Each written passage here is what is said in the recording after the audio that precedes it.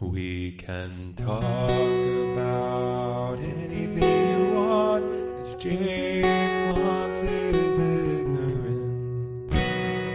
Hello? Okay. All right, it looks like it's getting us. Not pop my peas and my pulsives are a problem. So I, if we wanted to look into it, so like there's already a de-esser going. De-esser? Yeah. What's a de-esser? So it kind of filters out like certain frequencies associated with it. Oh. Can you filter out my idiocy? I've already tried that. I wish there was like a live streaming option, where it just did that for me. But when it detects my voice, it should just chop it out. That's background noise. But, in the future, if you want to get a little bit more complicated, we could always put any real-time thing in. And this is just a note, like I got this nice piece of equipment. I just never use it even close to its capabilities, which that's on me for being dumb like that. Oh, my buddy's got a, what's it called? It's a series of buttons that are just for streaming. Like it's intended for streaming. Shoot, what's that called? What's the thing called? But anyway, like streamers, something deck. Stream Deck, I think. Yeah. Elgato Stream Deck? Stream Deck, yeah. Yeah. Yeah, that mic placement's not great for you. Yeah, I know. All right, Missy, can I pet you without you growling? You growling makes me nervous, little girl. It's weird. I don't understand. Yeah, it does take a little bit of getting used to with her. You kind of usually only see like the side of her, that's outside and playing, but she's kind of been a complicated dog, if I'm being honest. Well, as long as she's consistent, then you can, learn the rules and do the right thing by her, whatever that is. How's that sound? Yep, sounds good. When I recorded it the other day and I played myself back, it's so weird to hear yourself. Like I sound totally different in the recording that I did than how I hear myself in everyday talking with. Yeah. It's just something I got to get used to. Yeah. No, it sounds like you. I'm here to testify from outside your own brain that it sounds like you on the mic. It's a good mic, though. Yeah. I mean, yours sounds good, too. Like, your voice in my headphones right now sounds just like you, so. Hey, boom. Yeah. We are recording accurately. Are we recording? Yeah, we are. Oh, cool. Okay. So when that plays back, it plays back clean now? Yeah, it does. Well, okay. I tested it. If you want to test it out right now, I can stop it. If you got it, you got it. Yeah. So, all right. You want me to do my intro thing and we'll just jump in, or what do you want to do? Or do you want to follow an outline? Or go ahead. Do your intro thing. Okay. Well, welcome to Jay Flounce's Ignorance. This is episode, I have no idea what number it is. Are you anonymous, or are we using your name? Or what? Go ahead. Yeah, use my name. Okay, so I'm here with Chris Hoover, who's my next-door neighbor, and I've been living here for about 8 months, and he and I run our dogs in the backyard like twice a day, every day, and we have a very challenging dog adoption that I blame Chris for. As you should. So, Chris... what's that called? You were fostering, right? Yep. So we have a dog named Huey. Now his name is Huey, and he was being fostered next door with Chris. And I've had dogs my whole life. I've got a big dog tattoo on my left arm, and I thought I understood dogs, And we did all the paperwork, and long story, blah blah blah. So now we have Huey.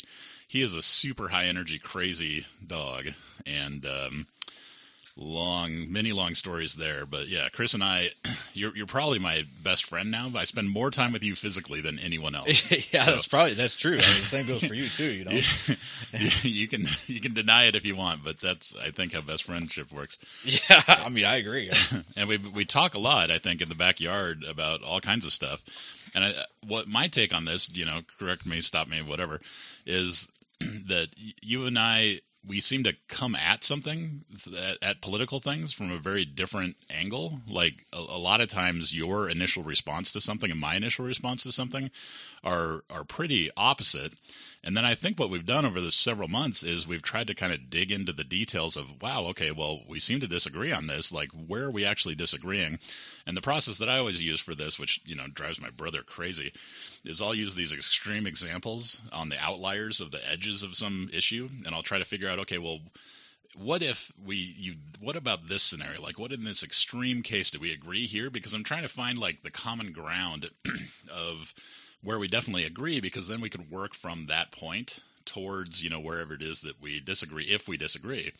And you and I think, have had a hard time finding places where we disagree on any details, on any specific actual event, like anything that I can actually pin down into an actual real-world scenario where we actually disagree. And I've found that very enlightening, I think, because I think you and I come at things from a very different kind of like high-level labeling perspective on our politics.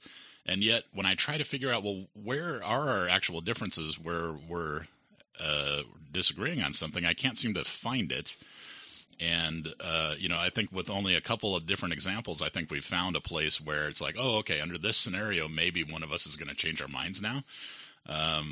Is that, what's your take on the months that we've spent in the backyard bullshitting while running dogs? I think I've tried to nail that down a lot of times. I think one way in which a lot of times I think where we kind of disagree, I think is in like an abstract nature. But I agree that we tend to always always tend to agree when it comes down to specific examples. Would you agree with that? Yeah, I think so. Yeah, like we probably disagree on like how to get to those points, but a lot of times we, at the end of the day, come together. So I think that where we may disagree is I tend to give emphasis to individuals and individual rights. And I would, my impression is that you're kind of more of a utilitarian. Yeah. Yeah. So a lot of times I think we do come to the same conclusion. We just get there in different ways a lot of times. Yeah. So I self-label, I think, as a flaming liberal left nut job who is anarcho-curious. I'm curious about anarchy and communism, and I'm curious about everything on the left and trying to figure out, okay, well, if those things could work, and my definition of work, I think, comes from utilitarianism, the John Stuart Mill stuff, and you and I have talked about the holes in that thing and all the problems that can arise from that. But yeah, I come at a thing, I think, when I'm being political, which is almost never, like with you, is the only person I discuss politics with. But I come at a thing from a very left perspective of, the people that I'm working with downtown every weekend and wanting to make sure that they have all of their basic needs met, while at the same time, of course, I'm frustrated with specific individuals down there and the fact that they could be doing a lot better for themselves and they're choosing not to. Some of them are in situations where, through no fault of their own, in my opinion, they are in these dire situations where their housing is marginal, right? They have insecure housing, they have insecure food, they have insecure medical situations that aren't being treated, that aren't being taken care of. One of my friends down there has racked up $2 million, I think, in medical debt from a heart transplant. He passed out in the back of my truck, and I know that you have compassion for individuals in these situations, but I come at it from like this flaming, left perspective of, well, when you've got billionaires running around in a rich country, well, what you need to do is, make sure that everybody can have their basic needs met. And if super rich people want to have 15 Ferraris, I don't give a crap. You can have 15 Ferraris if you're super rich, as long as everyone has food to eat and housing and medical care. Nobody needs an iPhone. Like if you want to have an iPhone, great. Go buy an iPhone and get a job, buy an iPhone, or don't, whatever. But there's kind of like this fundamental need that has to be met, I think, for us to call ourselves a healthy society, where we're cooperating as Americans, in the collective, to really take care of each other, if that's what we are. And I hope that's what we are. I hope we're, 380 million of us, or however many there are nowadays, that are trying to take care of each other, and so there's all these frameworks of government support, and then there's these private frameworks of support that are trying to help people. But the need is just so vast. We had 35 people, I'd say, down there this week. And, so anyway, so I come at it from a very, tax the rich, which probably includes me. Like, I'm marginally wealthy, right? Like I'm either upper middle class or extreme lower upper class. I don't know. And, tax me. And I'm a gun owner who's like, take away my guns because guns are fucking dangerous, And so Right. I'm like an anti-gun gun owner, which is, so I'm full of contradictions and bullshit. But, I don't, you can react to any of that if you want to, or. Oh yeah. So I think, and I haven't really organized this into some really well organized thoughts, but one thing I dislike about labels, and even myself, I think that sometimes people allow labels to direct their decisions instead of the information that they have to direct their decisions. And what I mean by that is that I don't personally like to identify as a Republican, partly for religious reasons and partly for the fact that I don't look at something and say, well, I'm Republican, so I have to think this way about it. A lot of my economic positions are aligned with the Republican Party, but all of my, I don't know what the other word would be, but the non-economic side of things tend to kind of, On social issues. yeah, like on social issues, I kind of tend to be liberal, at least what I've always thought was liberal until maybe the last 5 or 10 years or so.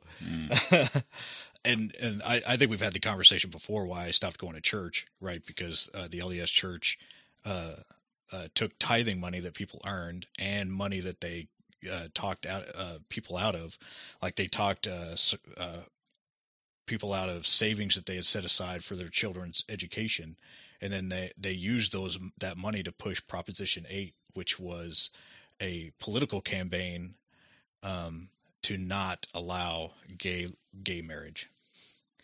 And that mixing of politics and religion and the active oppression of people because they felt different meant to me, I need to, if they can't even get that stuff right, why would I think that they have a monopoly on, how can I say this? A monopoly on what morality is. Yeah. So that being said, sometimes I do classify people, like sometimes I do refer to you as a lefty and me as a righty. But I prefer flaming libtard, by the way. Yeah. So. But that being said, generally speaking, I don't think that you pick things because you're labeled that way. You generally pick things because of the information that you have. And generally I can talk to people that feel like that, right? Mm-hmm. Because I can talk to somebody that I disagree with as long as I can deal with how they got to that conclusion.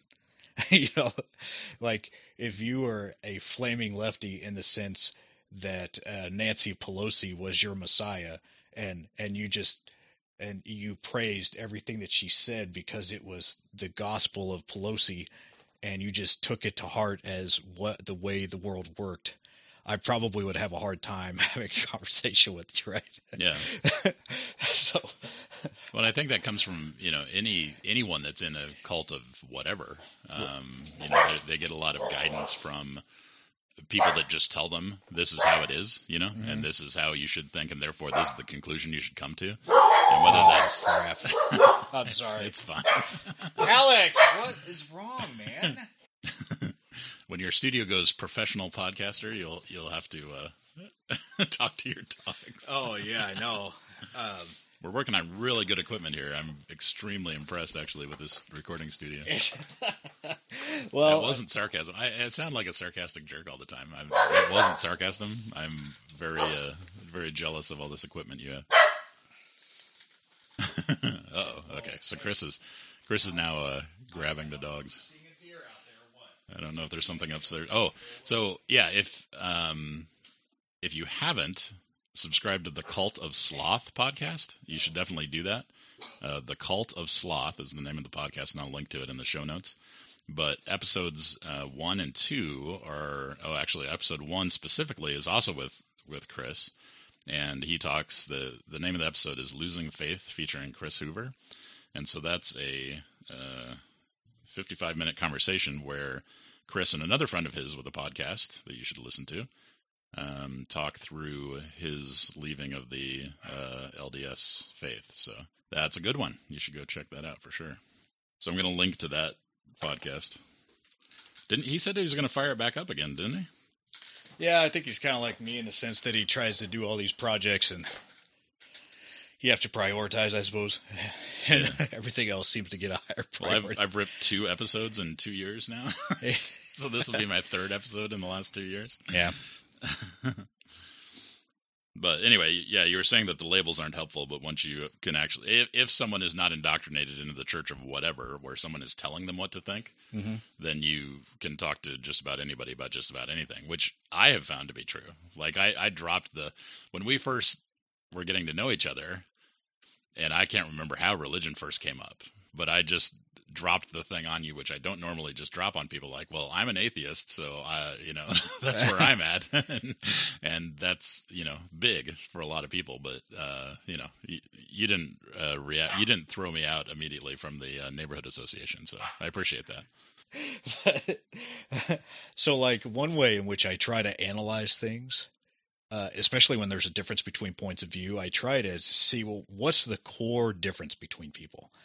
And this is, I guess, is what I'm trying to get at with my theory that I haven't really been able to nail down.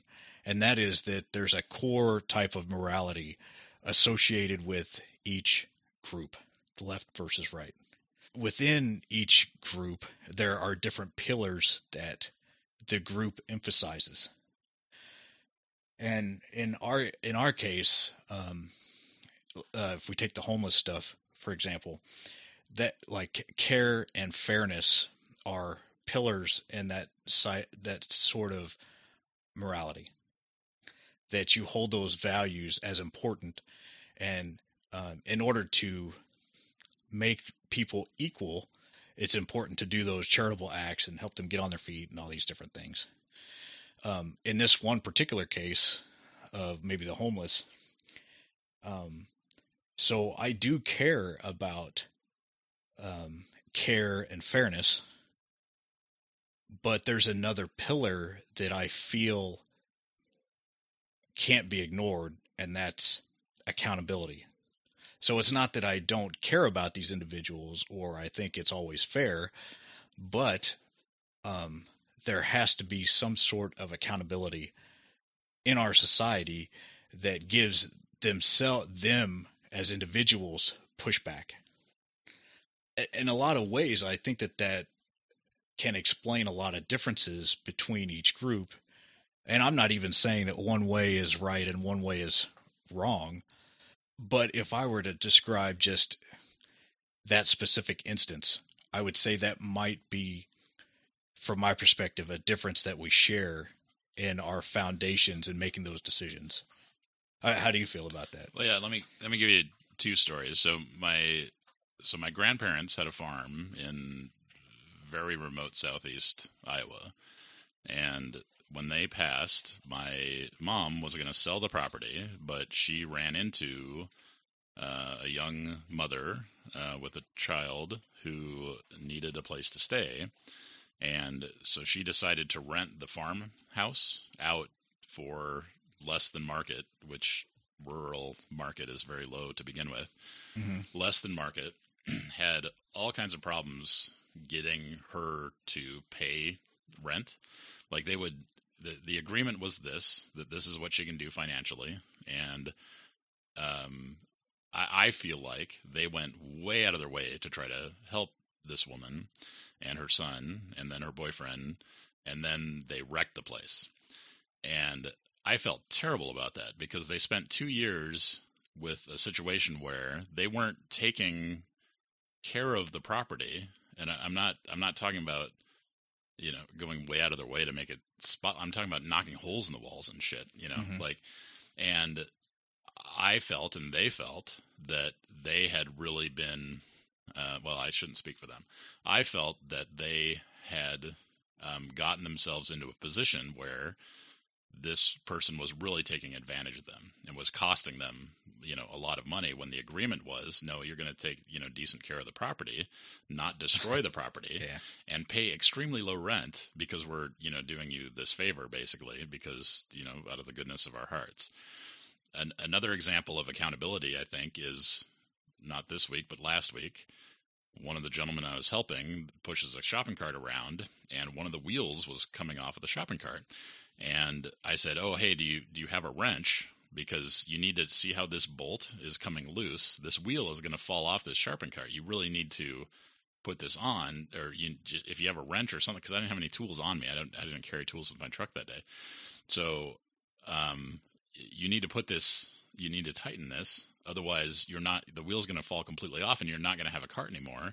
And with his mobility problems, if he doesn't have a cart, he's in trouble. I mean, in terms of just being able to get stuff and get it back to his apartment.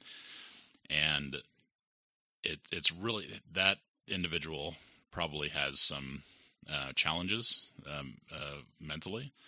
And I'm just trying really hard to tell him, look, there is a consequence. The consequence is, if you don't take the the pair of pliers you say you have upstairs, and you don't tighten this, the wheel's going to fall off, and then you're stuck. And your cart's going to get thrown away because someone's going to come along and, chuck it. And that's going to be bad for you. And trying to explain that over and over and over again, just the basic level of accountability for the universe is going to do this to you, friend. Please, and that was frustrating. I couldn't do it for him because I didn't have the tool. And two, he couldn't seem to grasp that this really was important. And I've known this guy for a couple of years, and so he says that he's going to do it. He's going to do it, but did he actually do it? I don't know. So, So I think the accountability thing. My dad has a phrase like, "When is helpful?" And a lot of times, not a lot of. Well, I don't know. In some situations, you might think you're helping somebody, but it turns out that they have the capacity to do things for themselves, and they choose not to because they have all this support that's well-intentioned, but ends up backfiring for certain individuals. Mm-hmm. For some individuals, you can help them, and then they can get themselves into a position where they can do better. For some individuals, I think, you can help them, and it's never enough because they can't function on their own. And in the state of, if someone's in such a developmental state that they have the capacities of like a 7-year-old, they're never going to be able to, help, maintain their own lifestyle. Mm-hmm. And that's also sad. But some people, through, drug addiction, through depression, through all kinds of bad choices that they've made, have put themselves in a situation where they are capable of doing a lot better and not relying on me to show up and help them, but they're not taking the steps that were required, even though all of them are available. So I think there's a huge combination of people down there that are really getting screwed by the system, even though they're trying like hell to make it out. And people that are making really terrible choices for themselves and putting themselves in a situation. And then people who are incapable, really, of taking care of themselves as functional adults that have something productive to do for society that would, earn them money so that they could pay their own rent, for example. Mm-hmm. And all of the above. Like it's such, like every single individual down there has a lifetime of stories, and unfortunately, we've been doing this for like 7 years now, and I see a lot of the same people are down there for 7 years now. And so some weeks it feels like, oh shit, what are we actually accomplishing? I think for some people we've helped a ton. For other people, we're kind of a bridge to something better. And for other people, it's kind of like a dependence cycle where we can't seem to break out of this "you need me" situation. So, I've heard this phrase thrown around where, solidarity, not charity. And I'm really impacted by that phrase because it sounds like such a great idea to me that, hey, we're all in this together, solidarity. I'm not just handing you something because I have extra, charity. And I have not seen that actually work. Like, all we have is the volunteers who show up and give, and then the people who show up and take. And they're in a solidarity, not charity universe. I think what you would have is some kind of bridge to help people, become productive in that environment and then become productive outside that environment. So like Table Grace Cafe, I'm rambling, so feel free to shut me down whenever. But Table Grace Cafe is where we used to cook for years. Uh-huh. And I think they do a really good job of, they feed anyone that needs food. And then if you're capable, physically capable, mentally capable, you can work in the kitchen, you can clean stuff, you can work in the kitchen and build those skills that you've never had due to drug addiction or terrible choices or whatever. And then hopefully move on to, in the restaurant industry, doing things that are productive. Like, so hopefully they're bridging that. Hopefully that's a solidarity, not charity example, where they're not just giving things to people, throw it over the fence and it's gone as a resource. Hopefully it's trying to bridge people into a situation where they can improve themselves, so. Yeah. Well, there certainly is a lot of that stuff that I think a lot of people can relate to. When I was going to school at UNL, there was a lot of homeless people that were south of the university. At the time I was going to school and I had the Montgomery GI Bill and Army College Fund. So I think about monthly I was getting it. It doesn't work this way anymore, but when I was in school, they gave you a monthly stipend, which was like, I think it was like $1,500 or $1,600 with both of those combined. But in my mind, I had kind of worked really hard to get that money because I, did a tour in Afghanistan, was in the Army for 3 years. Plus you actually have to pay into the Montgomery GI Bill fund, as you're getting these really low wages as a private in the Army. So there's this one, I don't know if he was homeless, but he was walking around asking people for money. I think all I had on me at the time was a 20. And to me, I'd worked really hard for that. When he asked for money, and there was actually trash all over the place. And I wasn't willing to just give something that I had worked so hard for nothing. So I said, I'll give you this $20 if you spend 15 minutes cleaning up the trash around here. I would have given it to him, but he didn't want to do the work. Mm-hmm. If you think about that, that's $60 an hour. No, $80 an hour, right? That's that's a lot of money. Right? He turned it down. Yeah. So I didn't give him any money. Mm-hmm. And at the time I was going to Jimmy John. I was walking to Jimmy John's. I was like, I'm not going to give you any money. I took off and walked to Jimmy John's and ordered some food. In a way, I feel like healthy relationships are that way. Not to where there's a giver and a taker, but people are equal partners or traders with a D in that sort of relationship. Sometimes people don't have that value to trade. But that is where I kind of find myself in somewhat of a conundrum between what's fair and caring. On a somewhat related story, when I went to take the ASVAB before going into the Army, so I aced the ASVAB. The guy handed me back my scores and his eyeballs opened. But we actually drove up there with the girl that had been up there 2 times already to take the test and failed both times. She got so low on this entry-level test that no branch would take her. We walked out, and I look over, and this same girl that had already failed twice was crying, and, she had failed again, which was weird because I had just taken the test, and I think to myself, I learned everything that was on that test in the 6th grade, right? Yeah. That being said, I had heard that if that test basically evaluates if you have an IQ above like 83 or 85. I can't remember the exact number. And if you think about it, that's pretty significant. I think like 20% of the population has an IQ lower than that. And 20% of the people in this country don't have an IQ high enough to do a job in the military, what type of value do they have for the rest of society? How can they make money? It's highly likely they're going to be extremely low wages for their entire life. And, that does get me into this mental debate. What should we do with that 20%? Do they end up being homeless? Like what? And honestly, I don't have an answer. I don't have an answer for that at all.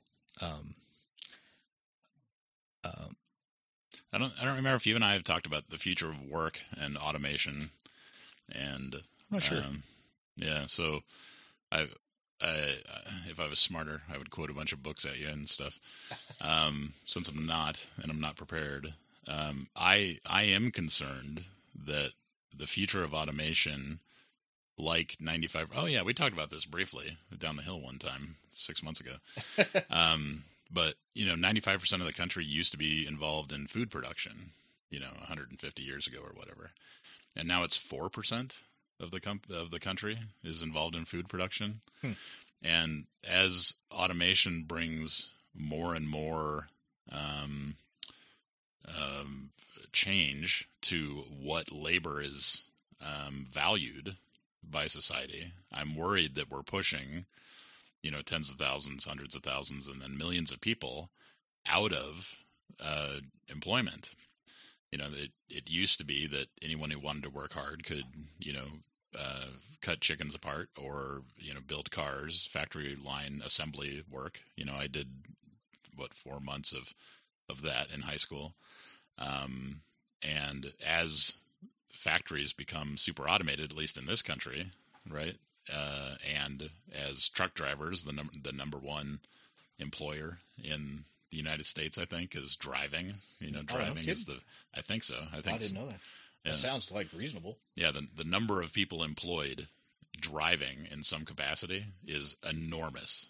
And if it comes true that 10, 20, 30 years from now, cars all drive themselves everywhere, that's millions of jobs, right? So once again, you have yet another revolution in human history where it used to be that we had to have thousands of people doing this work, and now we don't, because we have 3 people repairing the machines that do what thousands of humans used to do.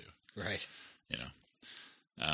And I, looking decades into the future, that is eye-opening to me, because it says, okay, well, it's not just that I apparently have a skill set which tricks people into thinking that they should pay me to keep doing what I do. It's as millions of people get pushed out of valuable things that can be done because our machines and our computers are creating everything, that humans used to create. Not everything, but tons of things. What does that look like? How do you have millions of citizens that literally can't find employment, And as that percentage turns into 10% of the population, 30% of the population, half the population, my job could be automated. So what do I've been programming computers for 25 years, but I'm no genius. I just have been doing it for so long. If that job goes away, and I don't know if your job is automatable or not, but, as everything keeps changing, what do you do with a society where, say, you only need, 20 million people to feed 400 million people or 600 million people and run all the basic services? So now what does money mean, right? What does fairness look like? What does equality under the law look like if a huge percentage of your population is unemployable as humans? And I'm not blaming I'm not blaming certain people for making bad decisions. What I'm saying is the job market could leave the capacity of humanity behind, because there are things like in my field that computers do where if they can also do my job, well, crap, I can't compete with that. It's the computer's 10 million times faster than any human. We don't have people, bookmakers, writing things by hand for accounting anymore. I write software in a half an hour, which crunches through billions of data points faster than everyone could have 100 years ago. So yeah, what does that look like? So I think this all falls under the umbrella, the rubric of the future of work. And there's some really fascinating Probably YouTube videos. I don't. Yeah. I don't want to sound like I'm well read or anything because I mostly listen to podcasts and watch YouTube. I guess a lot of documentaries on Hulu, maybe, but yeah. Well, it's interesting sometimes as a point of I wouldn't say conflict, but debate. A lot of people worry about that stuff. They see a statistic or something that's happening or changing in society, and they start to worry about it because it's outside of their control. And in one, so like in my version of what I kind of hold to value what we do as a society, the accountability part is a way in which I think that those issues take care of itself. Well, how can they? Like, so if you have 20 million people who literally are unemployable because they're humans.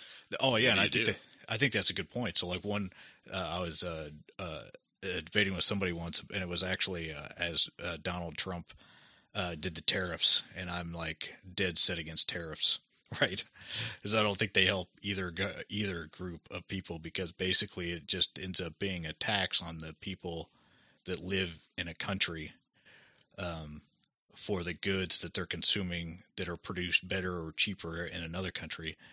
And one of his arguments was, well, why can't we just bring that job into the country? Why can't we produce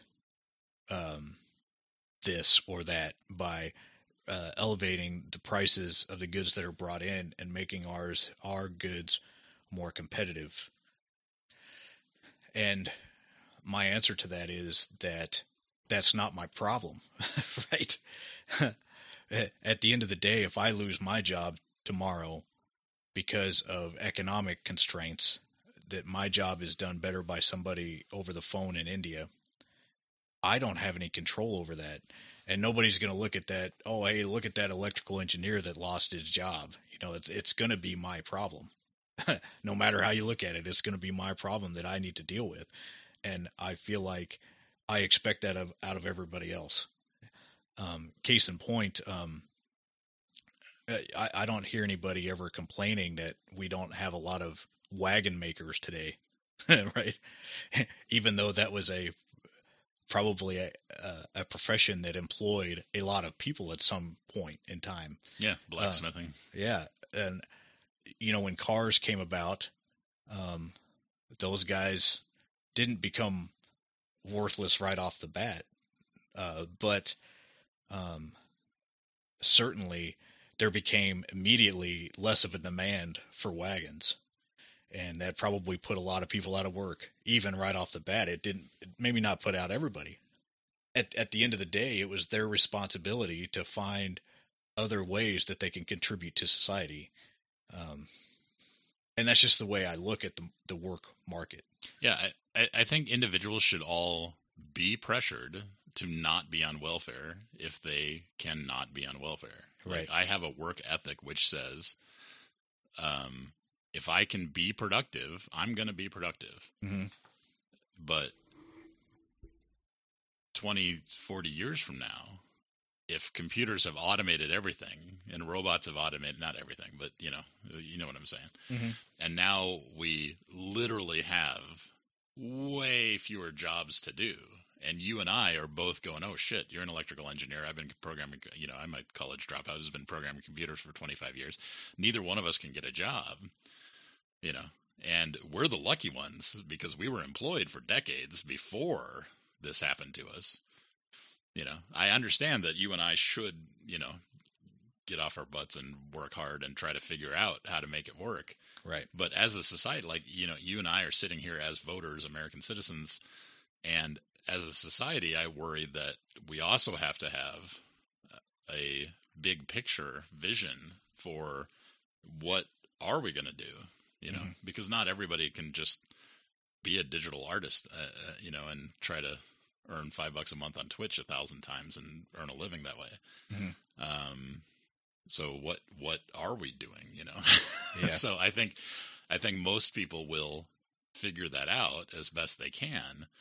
But if the employment opportunities keep disappearing, at some point society has to have, it seems to me, some society has to have some structure which says, oh, okay, well, Jeff Bezos made, he's now a trillionaire, and there's this huge strata of people that own 90% of this is my fictional, I'm not talking real numbers, I'm talking about a fictional future here where the automation, like I try to train myself on fixing the robots. Mm-hmm. And it takes me 5 years to break into that, or I'm not smart enough to break into it because you need a lot of math and I suck at math, or, whatever. It seems to me as a society, we need to have some kind of structure where it's okay to be a human being and you won't starve and die while Jeff Bezos has his 57th yacht, right? Mm-hmm. Like that's how I look at it, is if we have a strata, this upper strata of humanity that's owning 95% of the wealth because they're the ones that, that graduated from MIT and they know how to do the AI stuff that actually made the whatever. But for every one of those, there's 10,000 people that literally have nothing to add to that, like me. Like I suck at AI stuff. It seems to me we have to figure out, okay, well, what do we do? So is that universal basic income or whatever? Mm-hmm. So I don't know if that resonates with you at all in terms of I'm agreeing with you that individuals have a responsibility to do what they can to provide value to other people. Otherwise, what are you doing? And I have a strong work ethic and I was raised that way, etc. But what do you do in a hypothetical future where these things become unreachable? Yeah. Oh, yeah. And I think that I think that's one way that maybe I bring up the accountability thing is, and this is, I think, why sometimes I think a lot of Republicans bring up the accountability issues, and it makes it sound like they don't care, whereas they just want to use, they want to give some of their other moral considerations room to breathe. And you got to get back on that mic. Oh, crap. Sorry. So one thing is, I guess the way that I look at it is that sometimes we may worry about those things, and then we have to have this external thing that a Republican would view it as removing the personal accountability. So, base pay is an example where the left completely disagrees with the right on having a universal basic income, right? And that's because somebody that's on the right who believes in accountability and that accountability should be a natural part of everyday interactions, that doing something like a universal paycheck would remove some of the accountability associated with not having a universal paycheck, right? And that's kind of where I guess why I'm okay with thinking to myself that, well, people just need to figure it out without government involvement, so that we can maintain the accountability such that people make decisions that benefit society as a whole, as opposed to just receiving a paycheck for doing nothing. Yeah, I would love to receive a paycheck for doing nothing. Yeah. By the way, yeah, I've been doing my job for a long time now, and drawing a salary for doing nothing sounds amazing. Yeah, no kidding, So right? sign me up. Yeah, there's some line across which you don't want to incentivize people not to work when they can work, right? Mm-hmm. Yeah. But for me, there's also a line across which our income, our wealth gap has become so drastic that it's not okay for billionaires to keep making billions of dollars while people starve. If UBI, and when I say UBI, what I'm talking about is an amount of money to survive, but not, and you're taking public transportation, you have basic housing, you have your food needs met, you have your medical needs met. That's what I see as a baseline ethical society, that billionaires can billionaire all they want, and that's fine. And people like you and me in the middle there somewhere can do the best that we can, and when we want, better microphones, we work for them and we pay for them, and that's great.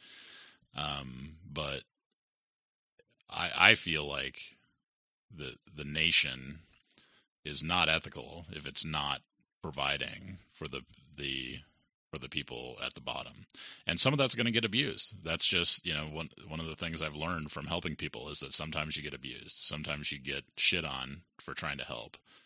And that's just part of it, and I just tell myself, well, I got yelled at or something went really wrong, but these other 40 people apparently needed it. And so I brought it and they took it, and that's great. That makes me feel good about it as opposed to it all getting just thrown away. Mm-hmm. So, yeah. I don't know. There's got to be some line at which it's not okay. I'm trying to remember what movie it was where all the wealthy citizens are like in a spaceship above in the clouds, and they're looking down. They're in a big ring thing. I don't know if you remember what movie this was, but they're all living in a big ring thing, which is like this terraformed paradise that's circling the Earth. Oh, and then the Earth is hell. The Matt Damon movie? Probably, yeah.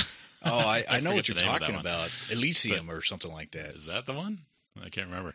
But the point being that 2% of the Earth's population is this ultra wealthy, kings and queens of the celestial, spaceship, and everyone else is just, scratching and clawing to survive, and that's not the kind of society I want to live in. I don't want to live in the ring, and I don't want to live, in the base.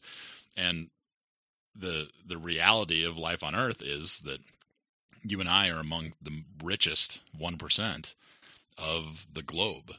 If you have $2,000 available to you at all, you're among the richest 1% on the planet in terms of money, or whatever the statistic is, something like that. Yeah, and I think the statistic I heard, and I need to verify this, but if you make like over $30,000 a year, 50,000, something like that, you're in the top 1% of the world. Yeah. Yeah. So, and I've traveled to Indonesia, and I was in Malaysia and in Indonesia. You see subsistence living where they fish to survive, and the money exchange is minimal. Like they're just not plugged into an economic system. That's not their main thing. They have money; it exists. They make money. They sell things, and they buy things. They barter, and and money is around. But they're on any. If you're looking at it through the lens of capital, they're insanely poor. But most of the time, I think a lot of them are living pretty well. They have enough food to eat, and they have, they're out in nature, and so they're able to sustain. But their healthcare is lacking in terms of like what you and I would consider a normal like dental healthcare regime, etc.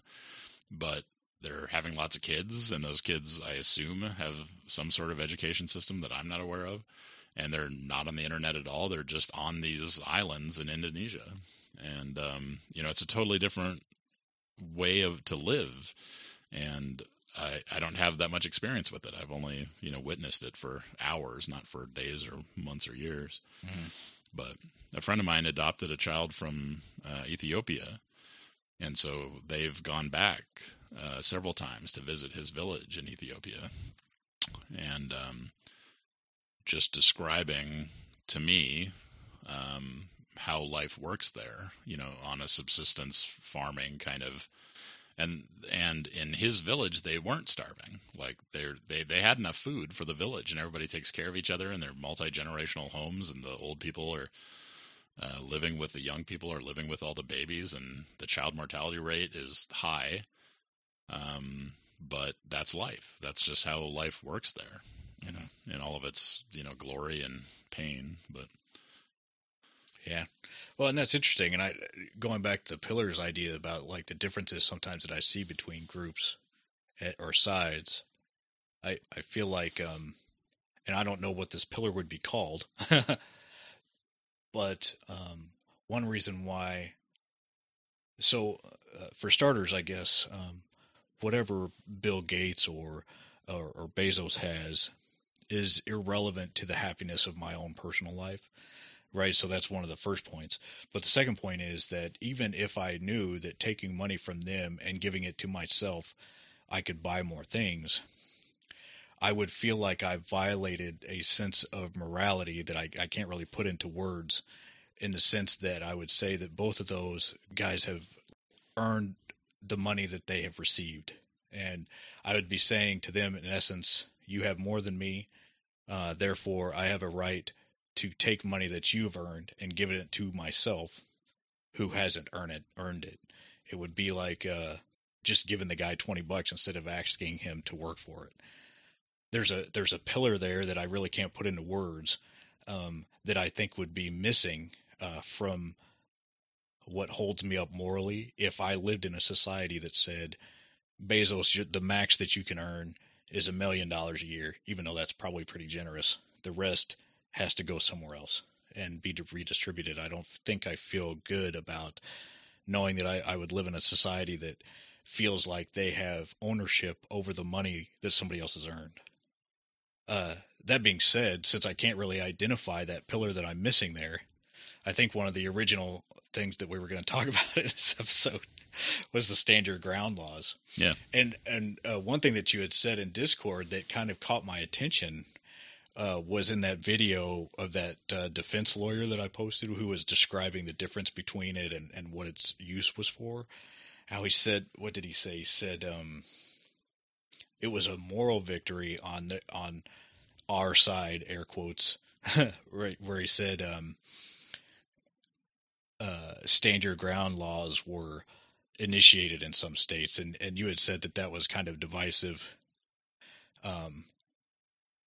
But that's actually, it was interesting that you had pointed that out, because I felt like at its core, I agreed with that statement that stand your ground laws provide, and again, this is another pillar that I can't define right now in words, but it, even before he said it in that video, I felt like requiring somebody to leave a place where they were legally allowed to be and flee away from someone that wanted to victimize them, that violated some moral principle, right? That I can't put into words right now. And stand your ground laws give that moral principle back into society. I wish I was smart enough to put into words what I mean right there. You know, like, But no, I think you're talking about individual freedom, and it's, you know, every individual has a right to life, right? Mm-hmm. And anyone who threatens your life, that's I think that's the principle is self-defense, mm-hmm. right? So switching to stand your ground stuff, I think you and I, let me give this background and you can correct me.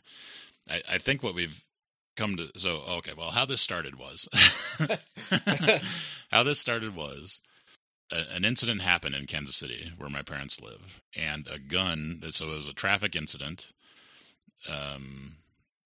Two young men who I don't know them personally, but I know of them. Like, so this is, I don't want to get specific because I don't want to, violate people's privacy, but, I'm told this story, and it happened literally on Tuesday, where, a young man and his friend were in a car and then got rear-ended by, a pickup truck. And they got out of the car like, dude, what the fuck are you doing? And the pickup truck pulled a gun on them, right?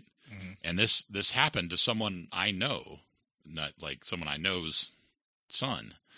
And I'm like, holy shit, that's crazy. Like, what kind of world is Kansas City or Missouri in that's okay? Like, how is that okay? You just rear-ended me and now you pull a gun on me? So that started a whole talk about my father, because I sent it to my mom and dad, and my dad said, "Oh yeah, Missouri is regressive as hell, and if they get stand your ground passed in public places, that's going to be terrible for the Wild West and vigilantism and all this stuff." I talked to you, so we were talking in Discord, and then we were talking about both you and I have had concealed carry training, and in the state of Nebraska, you have a duty to retreat, quote, duty to retreat, end quote. And so in Discord, we had gone through, I think, and I had linked all of the legislation about Nebraska's duty to retreat, which I think stands in opposition to Florida, for example's, quote, stand your ground, end quote, laws, right? So I think in law, there's these two principles, one in Nebraska, this duty to retreat, and then in Florida, for example, this stand your ground. And what you were explaining to me, if I'm repeating this correctly, is that before there were any laws, what would happen is people were armed, and if your life was threatened and you killed that person, then that's self-defense, and you're not sent to jail or punished, right? And a duty to retreat introduces hey, you have to do, if it's possible to do so, you are under a legal obligation to remove yourself from the situation if you can safely do that before using deadly force. And I said, oh, that sounds reasonable. And then stand your ground takes that. Your explanation to me was the stand your ground laws actually take it back to where we were before, where no, self-defense is self-defense. Look, if someone is coming at you, I have, every individual has a right to defend themselves. And this duty to retreat thing is actually counterproductive, and stand your ground just eliminates that duty to retreat, and that's all it is. So it's not that, I think your point was stand your ground isn't scarier than not having laws, and everyone has a right to self-defense. Stand your ground is just putting us back to where we started, where the duty to retreat doesn't apply, where self-defense is self-defense, and everyone has the right to defend themselves and others from immediate violence, whatever the phrasing is in Nebraska law. Mm-hmm. Did I recap that at all? Yeah, I think that was a pretty good recap. The only thing that I would add to that was, and I don't know if you want me to read the quote that what you said. Yeah, go ahead. Said. He said, "No surprise, Missouri is not the most retrograde state in the union, but we got to be in the running in the race to the bottom. Expanding the so-called castle doctrine to all public areas, as some are trying to do, is really a license to kill for anyone who claims to feel threatened. Appalling unless you're a vigilante." So, and I don't think I really said exactly what, because I kind of said some vague statements. I think I put a link in there that kind of went through the different states and the different duties that were there in the states. And then I says, it seems like it is the right thing to do if you ask me. Not sure it is really a license to kill, but I guess I will have to ask him how he comes to that conclusion next time I see him. So one thing is, I was really trying to research this about stand your ground laws. I don't know at the end of the day what the duty to retreat does, right? And the reason why I say that is because as we've been talking about specific instances, I don't think we found a single one where we didn't agree on whether or not you needed to run, like we talked about the clerk, setting his gun down on the table, and you have concealed carry. Do you have a responsibility or a duty to run, or can you draw your gun and fire, and save your life? I think we both agreed. So if you look at that instance itself, I don't know how the duty to retreat ever applies, honestly. Yeah, I couldn't figure that either. Yeah. So I linked to I don't know if you want to read the verbiage. Maybe this is a bad idea for a podcast, but the Nebraska bill that actually says the two sentences that say duty to retreat. Yeah. And I think it's listed twice. But yeah, I was struggling to figure out in the state of Nebraska, under what conditions would someone be guilty of a failure in duty to retreat when they were acting in ways that I think you and I would both consider reasonable. And I couldn't figure one out. Yeah. So if we can't come up with a single scenario where someone's being reasonable, and I think we both agree that there are a million scenarios where you can be unreasonable with a gun and you should go to jail. But if we can't figure out a single scenario where duty to retreat would bite you because you failed to do it reasonably, because the law says if in complete safety you're able to, I don't know if you want to actually read it, but it says something like that. I'm paraphrasing something I read 3 days ago. Yeah. But in the state of Nebraska, if in complete safety you're able to extricate yourself from the situation without further threats of violence. So what is it? It's immediate physical bodily injury or killing or sexual assault or kidnapping. Those are the 4 things it enumerates that you're allowed to defend yourself or others from. Like if I have a gun and someone's getting I got excited. God damn, throw my mic around. Sorry. If I have a gun and someone is being kidnapped, I can employ deadly force to stop a kidnapping in the state of Nebraska. Apparently, that's what the law says. I don't know how you would know for sure that they're being kidnapped, but I guess if a woman is screaming, "Help! I'm being kidnapped," then they're being kidnapped, probably. Yeah. Well, so I struggled trying to figure out what it actually did, legally. I did come across that video, which did say that it had some civil implications. So when I did the concealed carry permit class, for me, it was also combined with another class called personal protection in the home, and it talked about Nebraska laws with what your duty is as a homeowner and somebody that breaks into your home.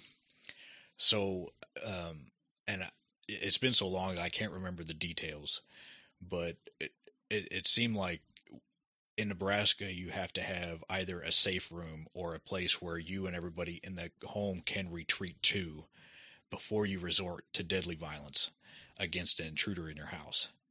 And I never really – so my impression is that if you don't perform that duty, quote, air quotes, then – and someone breaks into your house and you shoot them and they die, and that person's family depended on the income of that individual, they could, since in order to exonerate yourself from criminal liability, you have to openly admit to the police that you shot and killed this person, right? That's not even up for debate. That's actually factual information as a part of that case.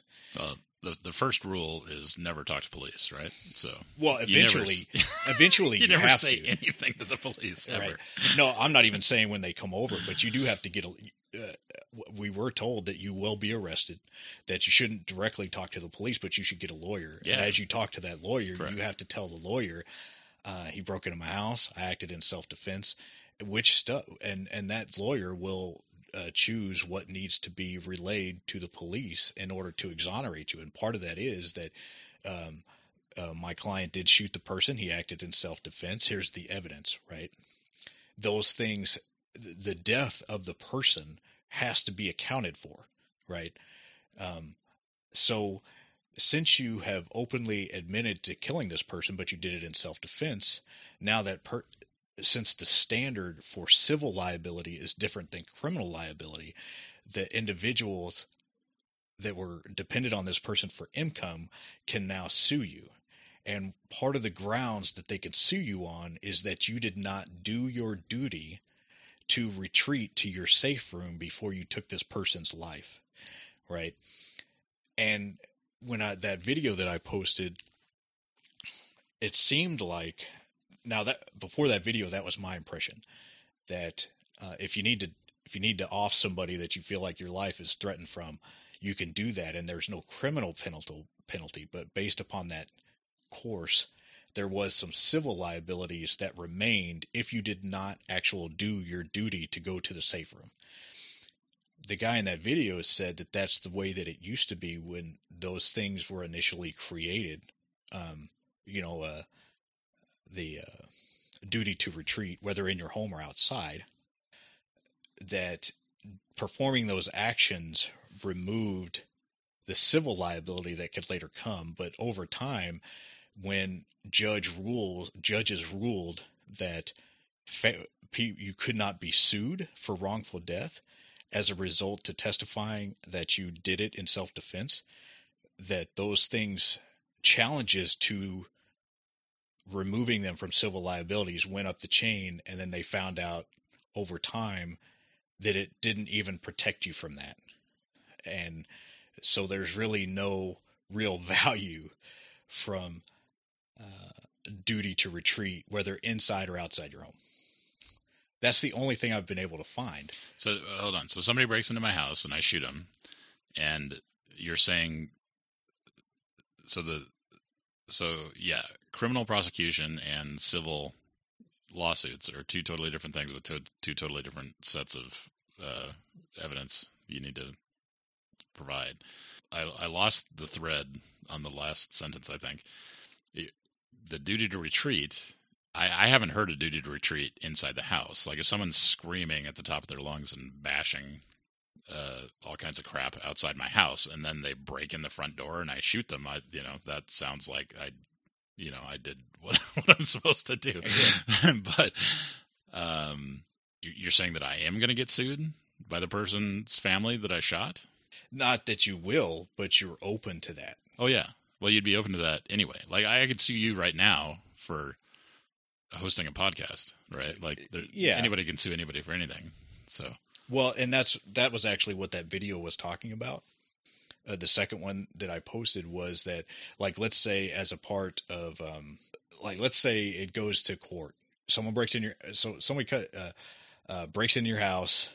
You shoot them because you fear for your life. The cops come. You don't talk to him. You get a lawyer. But the prosecutor feels like something was awry. So then you have an actual court thing where in that court, your defense has to argue that you did it in self-defense, right? You did it, but you did it in self-defense. Okay. In the past, what would happen is, let's say you got acquitted on all charges. Well, as a part of those court proceedings, there was some magical court stuff where it said he has been acquitted. Therefore, he cannot be sued civilly because the court has determined that he did it in self-defense, right? That video said that challenges to those court orders that he cannot be sued now because, he openly admitted to doing it, but he did it in self-defense, weren't upheld by challenges to that by people that later on wanted to sue. So let's say you did. And you're saying the stand your ground laws have introduced this problem into the mix? No, not. That the duty to retreat laws have introduced this problem into the mix? That's what you're saying? My understanding is that the duty to retreat laws were introduced as a reason for courts to make that mandate that you can't be civilly sued because it's a way to say you did your part and therefore I can't be civilly sued. So then the court can say, well, he pled self-defense, he did everything he should, therefore he can't be sued, right?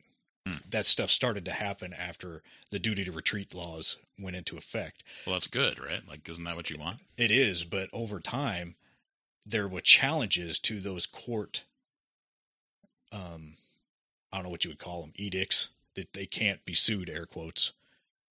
Somebody wanted to sue, right?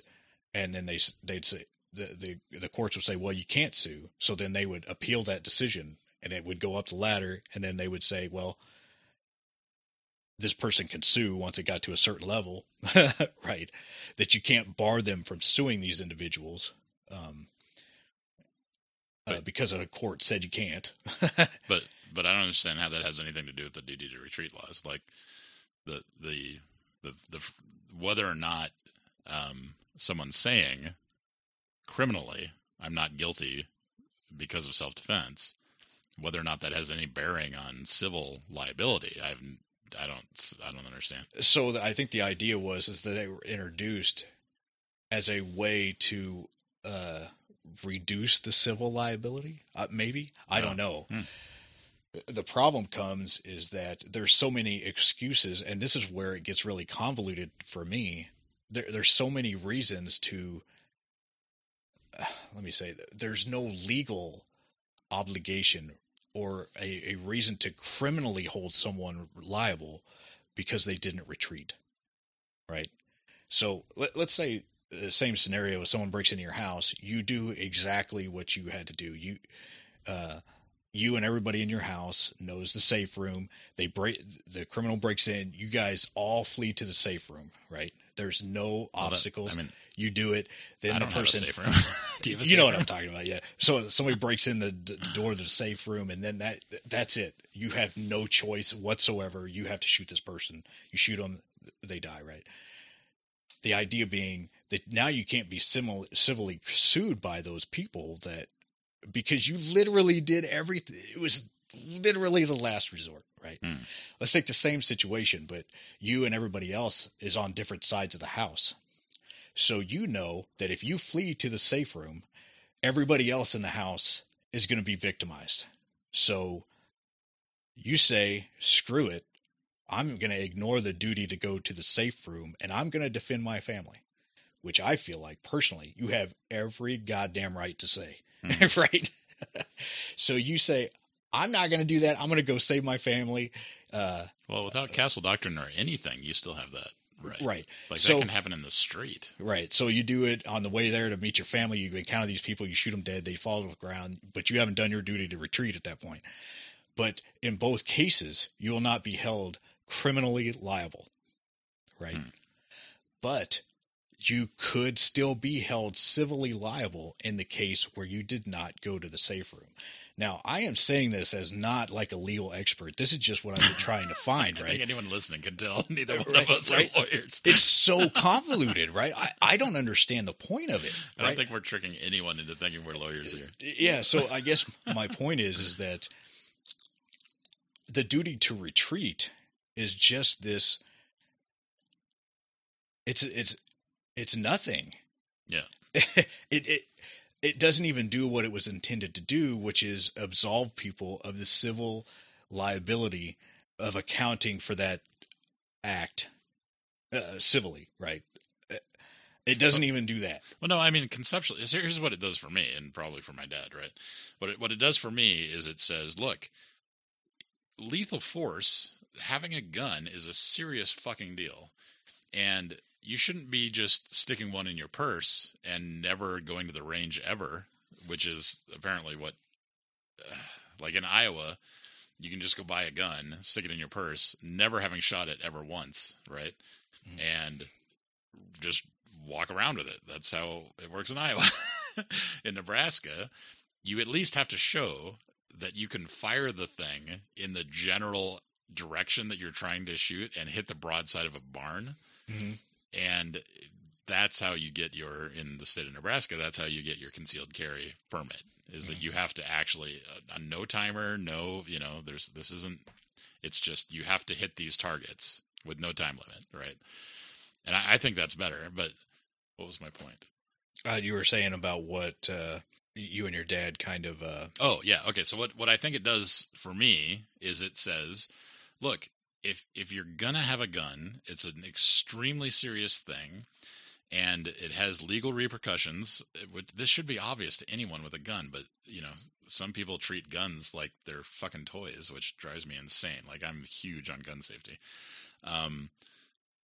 It puts in my head the fact that at all times, if I can, I am legally responsible to de-escalate any situation that I find myself in before using deadly force, which I think psychologically is a good thing to have in people's heads. Mm-hmm. The fact that I can't think of a single scenario, the way the law is written, the way that I read it off of the Nebraska legislature website, I can't think of a single scenario where any reasonable set of actions would actually constitute a failure of the duty to retreat. Means that it's not actually practical to me. Like, I can't think of one. But it is psychologically, I think, powerful to say, look, you have a legal responsibility to fucking de-escalate this situation and get out of it. If you can, do so safely, right? As opposed to, high nooning it out with some asshole who's standing in the parking lot next to you because both of you are standing your ground, right? And that's not fair to stand your ground, because as I read the stand your ground statutes, when you actually read the laws, these things aren't nearly as powerful as they make them. It makes the buzz phrase on both sides, stand your ground and duty to retreat. It sounds, pithy, like it means something powerful. And when you actually read the legislation, for example, of the Florida law that a bunch of people were freaking out about, I'm reading the legislation and it seems perfectly fine to me. Like, the stand your ground in Florida is like, well, yeah, of course, because you have the right to defend yourself. Yeah. But psychologically, to me, it's also important to say, look, in a society where we have, police officers, and you're not supposed to be just shooting each other, you have a responsibility to withdraw, to de-escalate and withdraw, not to, see whose freaking gun is bigger, in some masculine bullshit, toxic fucking showdown crap, so that's all. To me, it seems important in an intellectually vacuous sort of way that doesn't actually accomplish anything. Yeah. But it seems important to, because I haven't gone shooting with you, but I assume you take gun safety as seriously as I do, where, if we want to screw around, that's what everything else is for, but guns is not for screwing around. It's fun. Like, I enjoy shooting sports, but you have to be safe doing it, and this was drilled into my head so hard at the Eastern Nebraska practical shooters are, safety is the number one. No, like, seriously, like, any violation and you're out, you're just ejected, and I almost swept my hand one time when I was popping because I was feeling cocky, and I was I pulled the, God, I don't even remember the name parts of guns. Charging I pulled the slide back. Oh yeah. To pop out the live round because I'm, hammered down and holstering, and I popped the live round out and I catch it in my hand because I saw a bunch of other guys do that and it looks cool. And he's like, "Ooh, you almost swept your, the tip of your finger almost went in front of the barrel there." And I was like, really? Yeah. But it just, because you get comfortable with the damn thing. After you shoot a few thousand rounds through it, it starts feeling like, okay, this isn't, but you're 1 second away from killing somebody accidentally all the time when you fuck around with guns. So yeah. And at the end of the day, I think you're right. I think there's what is perceived that was changed according to these laws and what actually changed. My understanding is, beginning to end in a very high level, is there was no duty to retreat. We put in a duty to retreat to alleviate civil liabilities. The civil liabilities the intended result never happened because of challenges to the law and how that was implemented. And people still ended up being civilly liable, even if they did perform their duty to retreat. And the stand your ground laws just remove something that doesn't work anyways. And In no case did the duty to retreat or stand your ground laws change the criminal liability or your responsibilities as a person or human being. Neither one did, ultimately. The Florida statute that I read, the Stand Your Ground Florida statute, literally all it did was say, hey, the duty to retreat no longer applies. Right. That's all it said. It Yeah, didn't even say, I think it did say stand your ground in there somewhere in one of the paragraphs. But, yeah. But yeah, but what it's saying is that, yeah, so I don't know. I don't know that any real world scenario that either of these actually mattered. What I do fucking care about is that our daily lives aren't, turned into some crazy Hollywood, bullshit Western, everybody's shooting it out crap. That's true. And it's no matter technically which way it is. If your state still has duty to retreat, or your state has done stand your ground, it doesn't really change how you can criminally react. Right. I was in Deadwood, South Dakota, went into a casino, like one of those tourist casinos, whatever. Everybody's drinking, and there's a guy open carrying, drinking, and I'm like, "What the? Is that a real gun?" I was like, "What the?" And that's just normal there. I'm like, "Really? You're going to mix alcohol with live guns with gambling against other players? It's not even that you're mad at the casino. It's that you're, it's like it's crazy. It's like so. I was like, "Oh, okay. Well, I guess I'm not." Here, I'm not the customer you're looking for, apparently, because this says I'm not interested in being around drunk people with guns, right? Gambling, yeah. And I just leave. That's it. So no big deal. I'm just like, okay, this scene is not for me. Yeah. Well, there's an interesting real life implication to that, but at the end of the day, the only thing that I really disagreed with was the statements that like stand your ground laws are a license to kill. Did I say that? Who said that? That is what your dad said. My dad said that? Yeah, he said that guy. I swear to God. Yeah, this is really a license to kill for anyone who claims to feel threatened. Appalling unless you're a vigilante, right?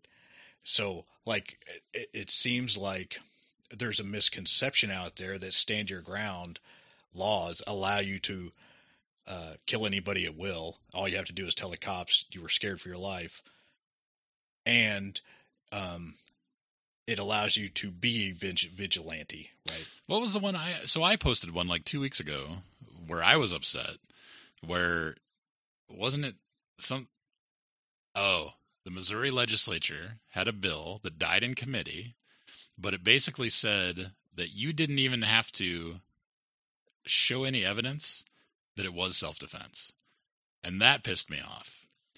Like, in court, when you kill someone, the evidence you should have to go through a trial to figure out, well, depending on the circumstances. Like, if someone's robbing so like, this happened 3 years ago in Omaha, is that a guy was robbing a liquor store, and a guy was concealed carry illegally and shot the guy because the guy came in with a gun to rob the store, and he killed him.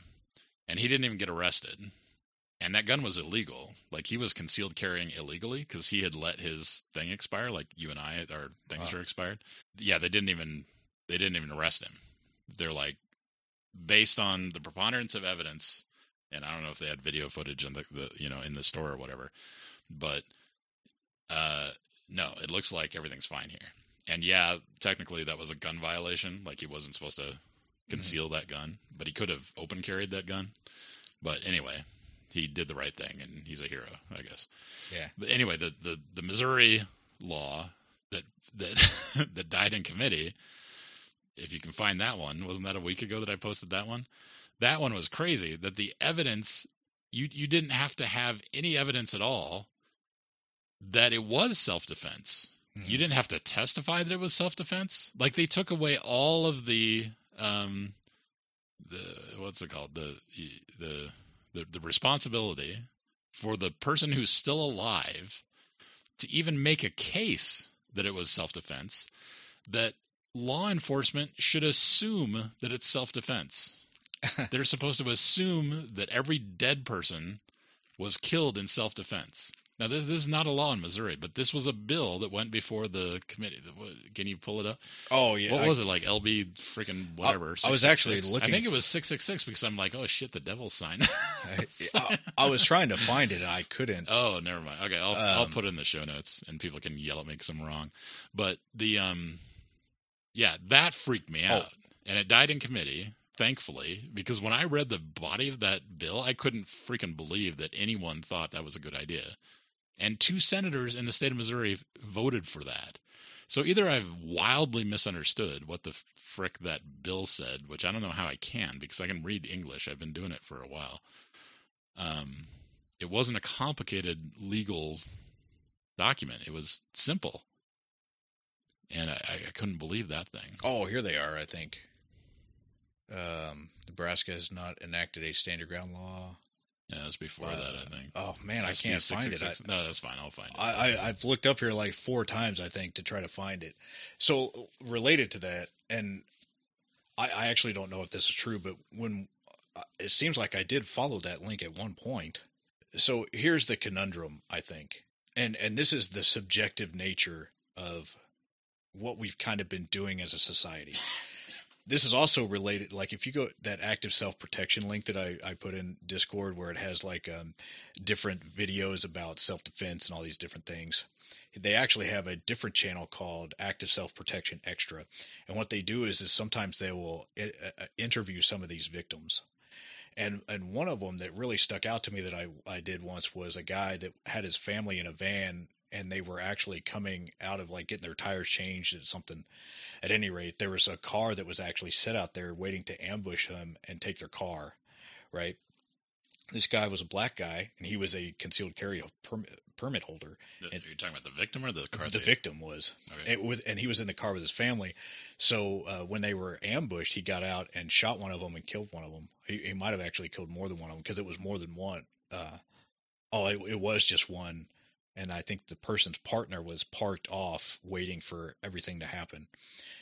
At any rate, what this black guy that was the victim with his family talks about is what happened and after the fact as part of the police investigation, right? He was never charged, but he does talk about what he kind of went through as a black person going through this process. In that regard, if you look at other things like Kyle Rittenhouse or other things where I don't know how a prosecutor could say I have enough evidence to charge them, how they can go ahead and charge them, and then in court there's no evidence to say that it wasn't. And here this person is who really acted in self-defense is actually kind of being punished in a way with the court costs, the risk involved. In this particular case, the active self-protection extra with this black guy, the fact that he was kind of possibly maybe assumed to be not a victim, right? It seems like a law like that makes sense in the sense that we don't want to I personally don't think it's the right thing to do to victimize somebody that's already been a victim by saying you need to go to court and spend all this money to defend yourself when we literally have no evidence that you should be in court right now. Do you know what I'm saying? Well, I'm saying you can't have dead people and not have a process to figure out whether or not it was self-defense. No, I get that. And I agree. It should be that way. I'm not debating that. I guess what I'm trying to say is that I can see why some people would feel like there is a problem that needs to be solved with a bill like Missouri made. Do you see? Because what they don't want is people who are actual victims being hauled through the court process as some sort of a punishment. Well, but what do you do? Like if the cops show up and somebody's dead, right? Mm-hmm. Either that was self-defense or that was murder. Right. And there's only one person alive. So I mean, you have to take that seriously. Oh, I agree. Yeah. By taking it seriously, do you think? I mean, you're looking for witnesses, you're looking for video, you're looking Yeah. for like fucking anything. Do you? But if there's nothing, then the only story is the person who's alive, which that's what my right. my concealed carry instructor actually said that to me. He said that to the whole class. Yeah. Like, oh my God, did he just say that? Let's say someone breaks into your house, you shoot them in self-defense. The cops come and they investigate, and they can't find any evidence of foul play in the sense that you murdered this person. Well, they're at my house, so right, No, but that is evidence. What I'm trying to say is let's just assume that you were the victim and they broke into your house and you did everything correctly, right? And there is no evidence to say there is foul play. Do you think that the DA should bring charges to you and you should go through the court process to prove that it was self-defense? No, it's my house, and the window's broken or whatever the fuck. Yeah, and that's all I'm trying to say. Yeah. No, I'm saying that if there's two dudes with guns in a parking lot, mm-hmm. it was either murder or self-defense, and you have to try to, figure that out. So yeah, if I kill somebody in a parking lot, mm-hmm. yeah, I should go through the process. I can be victimized twice because there's no way for anyone else to know. Right. If I just shot that guy. Right. So, well, even in your own house, you said the window was broken out, right? Well, whatever. Like, if I'm in my home, I have a lot more rights than anyone else, right? In my own home. Because it's my home. And so that's evidence right there. Well, I guess. Whereas if I'm found dead in somebody else's home, and that's all the evidence there is, well, shit, that's, yeah, the homeowner is going to tell the story because they're alive. And oh, right. So, let's say that I'm talking about two dudes in an alley and one of them's dead and there's two guns on the ground or whatever. Oh, right. But it would be weird for the remaining person who actually did do self-defense to call the cops. Whereas if it was self-defense, he would call the cops, right? Oh, right. Well, that's anyway, what I'm saying. or vice versa, yeah, or he's lying, and or then he stays there, and investigate. I guess my overall point is that even in your house, the police still should give the same level of scrutiny, right? Yeah. Let's say they should look into they broke the window out, right? But the cops go look at it, and all the glass is on the outside, like you just busted out the window to cover up a murder. Yeah, right? yeah. And what's your relationship to that person? Oh, you used to be business partners? Oh, he was sleeping with your ex-wife? Oh, he owes you $3 million? Oh, really? So, in other words, I agree that the cops should give an honest evaluation. But what I disagree with is that we shouldn't be victimizing people that were a victim. And I could see why they would try to introduce a law like that in order to avoid that. I'm not trying to say the law is the right thing. What I am trying to say is that I don't think that people act like going to court isn't a punishment in and of itself. Yeah. The fact is, I have a right to have my family, my house safe, and I don't need to go to court to have that safety, right? Yeah. The fact of the matter is, so I could see why it would be weird for them to do that. It's probably just some dumb new lawmaker or whatever, but at the end of the day, it didn't pass. Yeah, well, not this time, so we'll see what happens next time it comes. Yeah. And that is weird. I do think we kind of live in a weird world right now where everybody thinks that everything's an emergency and everything's all jacked up or whatever. But all right, so we're knocking on 2 hours. Yeah. Do we have other stuff we want to cover for this one, or no? I guess what did we conclude? I guess we kind of both conclude that both stand your ground laws and the duty to retreat don't really do anything criminally, and that's really the only thing we've ever been able to find, right? Yeah. Let's see. Where do we disagree? Do you agree with your dad when he says that it's a license to kill, stand your ground laws? Legally, I don't. Well, it would depend on the law, right? So I'd have to read the law. Mm-hmm. But the Florida law that I read, which was based on that YouTube, like the exact law that he cited in that YouTube video talking about Florida stand your ground, and I went and read it, and I don't think legally, but I understand the sentiment, right? So, and I am concerned about the sentiment, and the sentiment of duty to retreat, I think, is important psychologically, which I said before, So, yeah, it's concerning. Like if we live in a society which keeps trumpeting that you have these rights to violence. You have these rights to violence. You have these rights to violence. You have these rights to violence. That leads to more violence, it seems to me. Yeah. You know, I bought a AR-15 style weapon because I was into shooting sports and they were saying that they were going to be illegal. And I'm like, oh shit, well, I got to buy one now then. Yeah. That's how I ended up with one.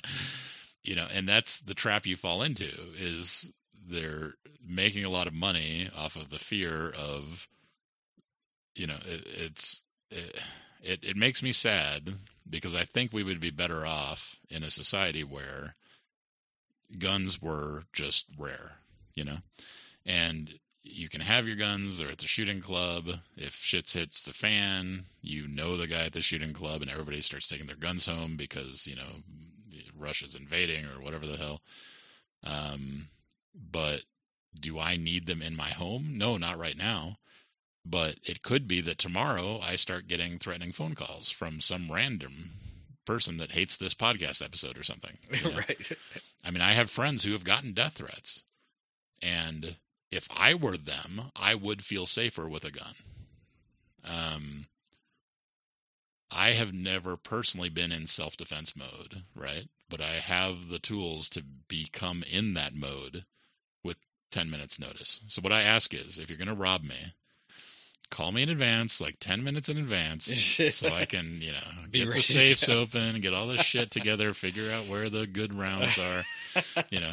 But my fear, the politically worst case scenario, I'm afraid that we're going to have a movement of crazies from the right side of the political spectrum that are going to make me feel literally threatened that I have guns because of right wingers, because of MAGA Trump white people that look like me and look like you.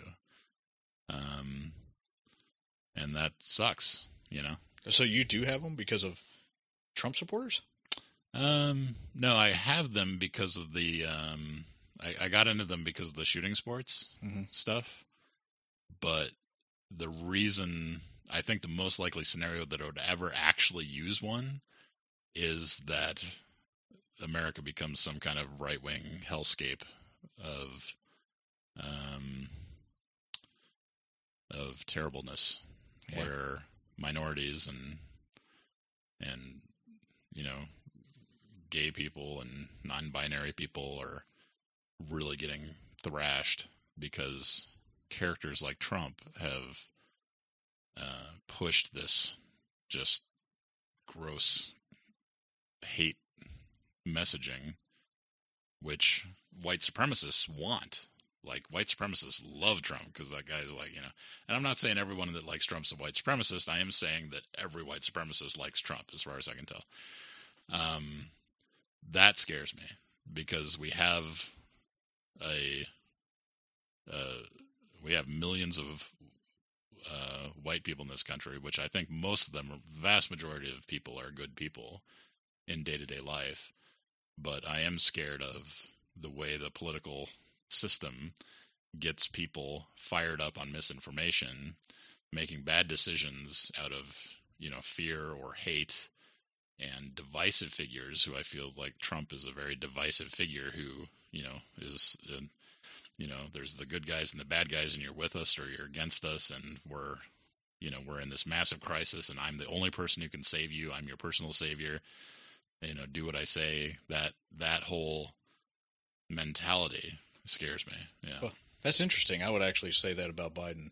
Yeah. However, one thing I think that we do agree, it seems like legally both the stand your ground laws and the duty to retreat don't really have like any criminal implications. They're kind of neutral. But what is dangerous is the rhetoric around people's misunderstandings of them, right? I guess I'm not really quite sure what you would do as a solution to that. But what I would actually suggest we do as a solution to the rhetoric is to hold people accountable that do the rhetoric. And one thing that I thought was interesting was somebody posted a video in here, or a story about the guy that was in the parking lot and they were fighting over the parking spot, right? And one of the guys dies. Well, it seems like the prosecuting attorney said something about stand your ground laws validated this, even though it did not validate it. It was almost like an excuse to not prosecute them. So, and then once it kind of, I don't even know why they wouldn't prosecute this guy, because from what I understand, he literally shot an unarmed person. Right? It posed no direct threat to him. That has nothing to do with stand your ground. He simply should not have shot the person, right? When that district attorney or whoever it was said, hey, I'm not charging him because of stand your ground, I thought that was ridiculous. I think that what needs to happen is that we don't need to go back to the duty to retreat. I think that people that are in those positions need to be honest and not do the rhetoric like that stuff that gives people a false impression of what stand your ground is. That's the only solution that I can come up with. At the end of the day, I don't think that in and of itself those laws are licensed to kill or anything like that. I think that people just do need to have a better understanding, and I think it's the responsibility of government and government officials to educate people about that, which it almost appears like they've failed to do on both sides. It seems like the right thinks that you need stand your ground laws, right, in order to be able to defend yourself, and the left thinks that you need the duty to retreat in order to have a moral society. And to me, both extremes are wrong, that the law means nothing. Yeah. And that's what they need to say and how they need to educate people. Yeah, I mean, we're in a media landscape where everything is driven by clicks. You know, it's driven by extreme attention-grabbing headlines. You know, this has been true since the invention of newspapers, right? Oh, for sure. That the newspaper business is based on getting people to read the newspaper, and nothing gets people reading stuff more than fear. Mm-hmm. You know, fear is the number one trigger on human psychology to get you to do whatever it is that person has a financial interest in for you to do. Mm-hmm. And we have a media landscape full of thousands of people that are, flamethrowers. Yeah, for sure. All they do is, no matter what happens in the real world, that's irrelevant. I'm trying to remember the name of an outrage entrepreneur. That's what I heard. Certain individuals make their living on outrage, right? From whatever spectrum of politics you want to come from. Certain people make their money on outrage. And no set of facts in the real universe can ever undermine that. Mm-hmm. Because the facts don't matter. What's actually happening in the real world doesn't matter. Everything is about making more money by stoking the fires of outrage of whoever their followers are that are supporting them financially. And mm-hmm. it's a job. It's entrepreneurship. So, what's actually happened doesn't matter. It's not news. It's what can I say to get people fired up today? Because that's how I make my paycheck. So, yeah, I can get behind that. Good times. Did you have any closing comments that you wanted to give maybe before I pushed up? No, this is a disaster of we were all over the place, dude. Yeah. And I had made no sense. And that's fine. That's typical. That's typical of Jay Flounce's ignorance. Thank you so much for listening. And the next one will be less of a train wreck, I promise. Not your fault, Chris. You did great. I think your host, the podcast host, needs to be sacked. You need to be replaced. You'll have to start hosting this podcast for me instead. Good times. But what we should do is go through when we hit these things. Just record one of these, and we could do them more frequently. Obviously, because you're a 5-minute commute from my couch. So thanks for being on my podcast. Yeah, it's or yours, or wherever this audio is going. Yeah, well, I feel like I need to stop being so lazy and do some more productive things with my life. So I think that we need to do these more often. Talking to me is not productive, sir. Honestly, I think it's good to have dialogue where people can actually have a debate without gouging each other's eyes out, honestly. And I think that's honest. That has got to be something that's really missing from our society in my opinion. Well, and I don't think we debated. You know, we'll have to find something where we really disagree and duke it out. But so far, I don't think we've found that thing. Yeah. Well, maybe, I don't know how many listeners that you have to your podcast. Maybe they could find something that we could duke it out about. I don't even know. Suggestions, like, welcome. anything about Karl Marx, I completely disagree with. Beard? His beard is magnificent. What are you talking about? You can't argue with that beard. Come on. I wonder if he ate like ramen noodles out of his beard. That'd be cool. Wow. Did they have ramen noodles? No, I'm making shit up. Really. No.